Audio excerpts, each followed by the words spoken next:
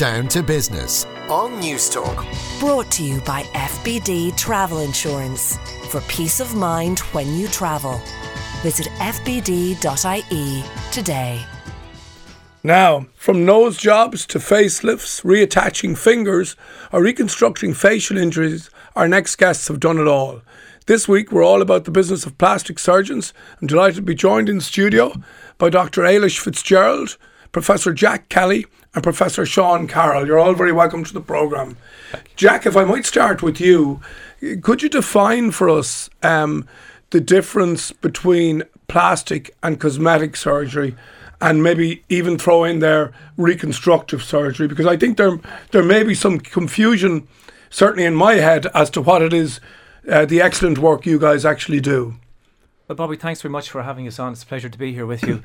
It's a difficult topic in terms of explaining to people what exactly we do on a day-to-day basis. Plastic surgery, everybody thinks when they Google plastic surgery, it's all about cosmetic surgery.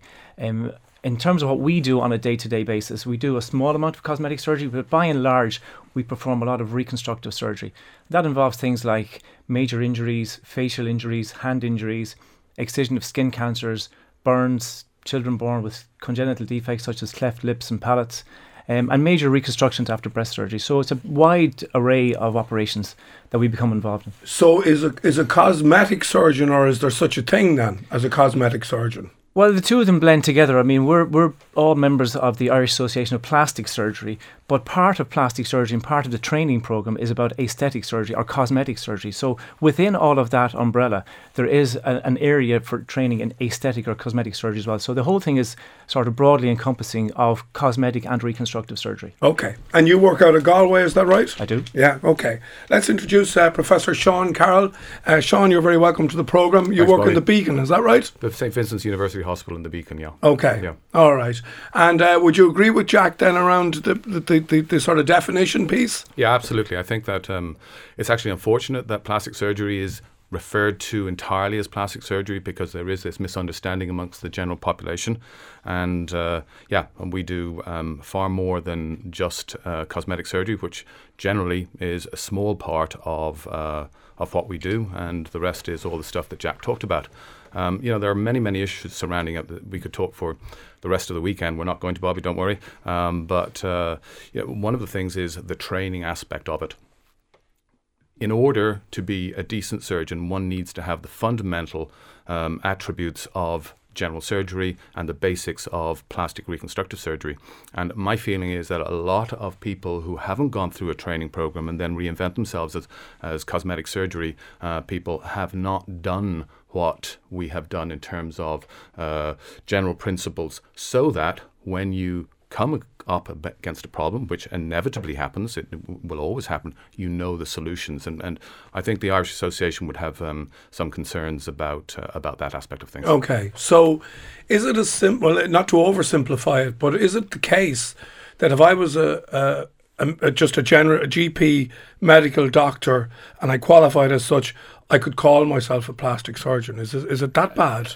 You could call yourself a cosmetic surgeon. Yeah. Yes. It is that bad. And I always equate it to training for the final ascent of Everest without actually training to do all the other work underneath it. It just can't happen, because bad stuff is going to happen sooner or later, and you need the fundamentals, and some people don't have it. Okay, let's bring in our third guest, and delighted to welcome to the programme Dr. Ailish Fitzgerald. Ailish, where are you working out of?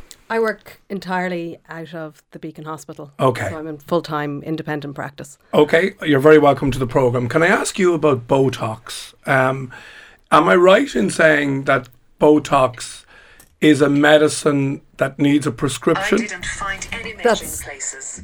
That's exactly right. So I think when we talk about injectables, there are injectable treatments, stuff that people have injected into their faces to change the appearance. There are two things, and a lot of the time people will come to talk about Botox, and in fact they're talking about fillers. So they're two slightly different things. Botox is a prescription medication. It's injected to weaken and stop movement in facial muscles, and therefore it's predominantly used to treat lines and wrinkles which are dynamic. In other words, ones that appear when somebody moves their face. The other commonly injected thing is a facial filler, which is, I make the kind of analogy between polyfiller for a crack in the wall. Right. So it is actually classified as a medical device, and it is not therefore subject to prescription. So that means an unqualified person could administrate a filler, but not Botox. In this country, and it does differ slightly from the UK, and there can be a lot of the pieces that people will read will pertain to the UK as well, so there is some confusion. In Ireland, qualified medical doctors and dentists can inject Botox.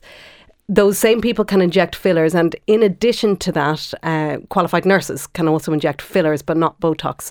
In the UK, nurses can inject Botox, and in a more unregulated environment there, it's also the case that beauticians can inject filler into people's faces. So these are people with no medical training whatsoever, and that's a very dangerous scenario. Okay.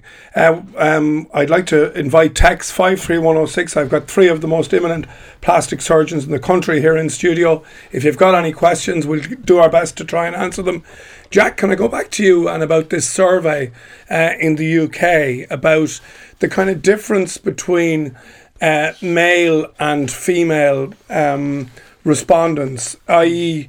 that the males are much more body focused and less face focused, is that right?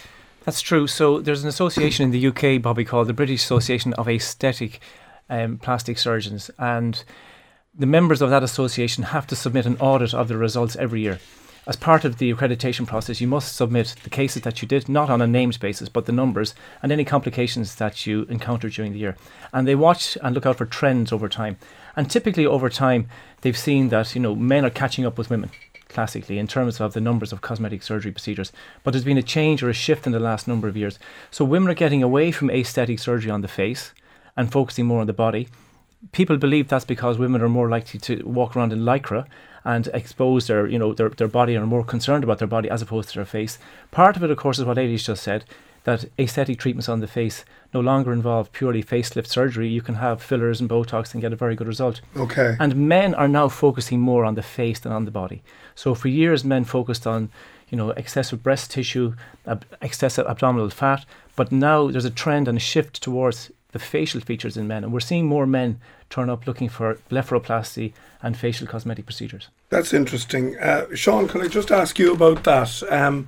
In terms of somebody coming and presenting themselves who isn't happy with their look or isn't happy with their body image, is there a psychological piece there that, you make a change cosmetically or medically and, it doesn't solve the actual problem? Talk to me a little bit about that and the judgment associated around that. I always like to tell the story of many years ago. I did a breast augmentation on a young lady, maybe about 21 years of age. She came in with her parents at 21, which tells you something. Yeah. And during that time, she hardly looked at me at all. I did this breast augmentation on her after 3 or 4 visits. Everyone knew what was going on. And about a year later, she came for a year check. This lady came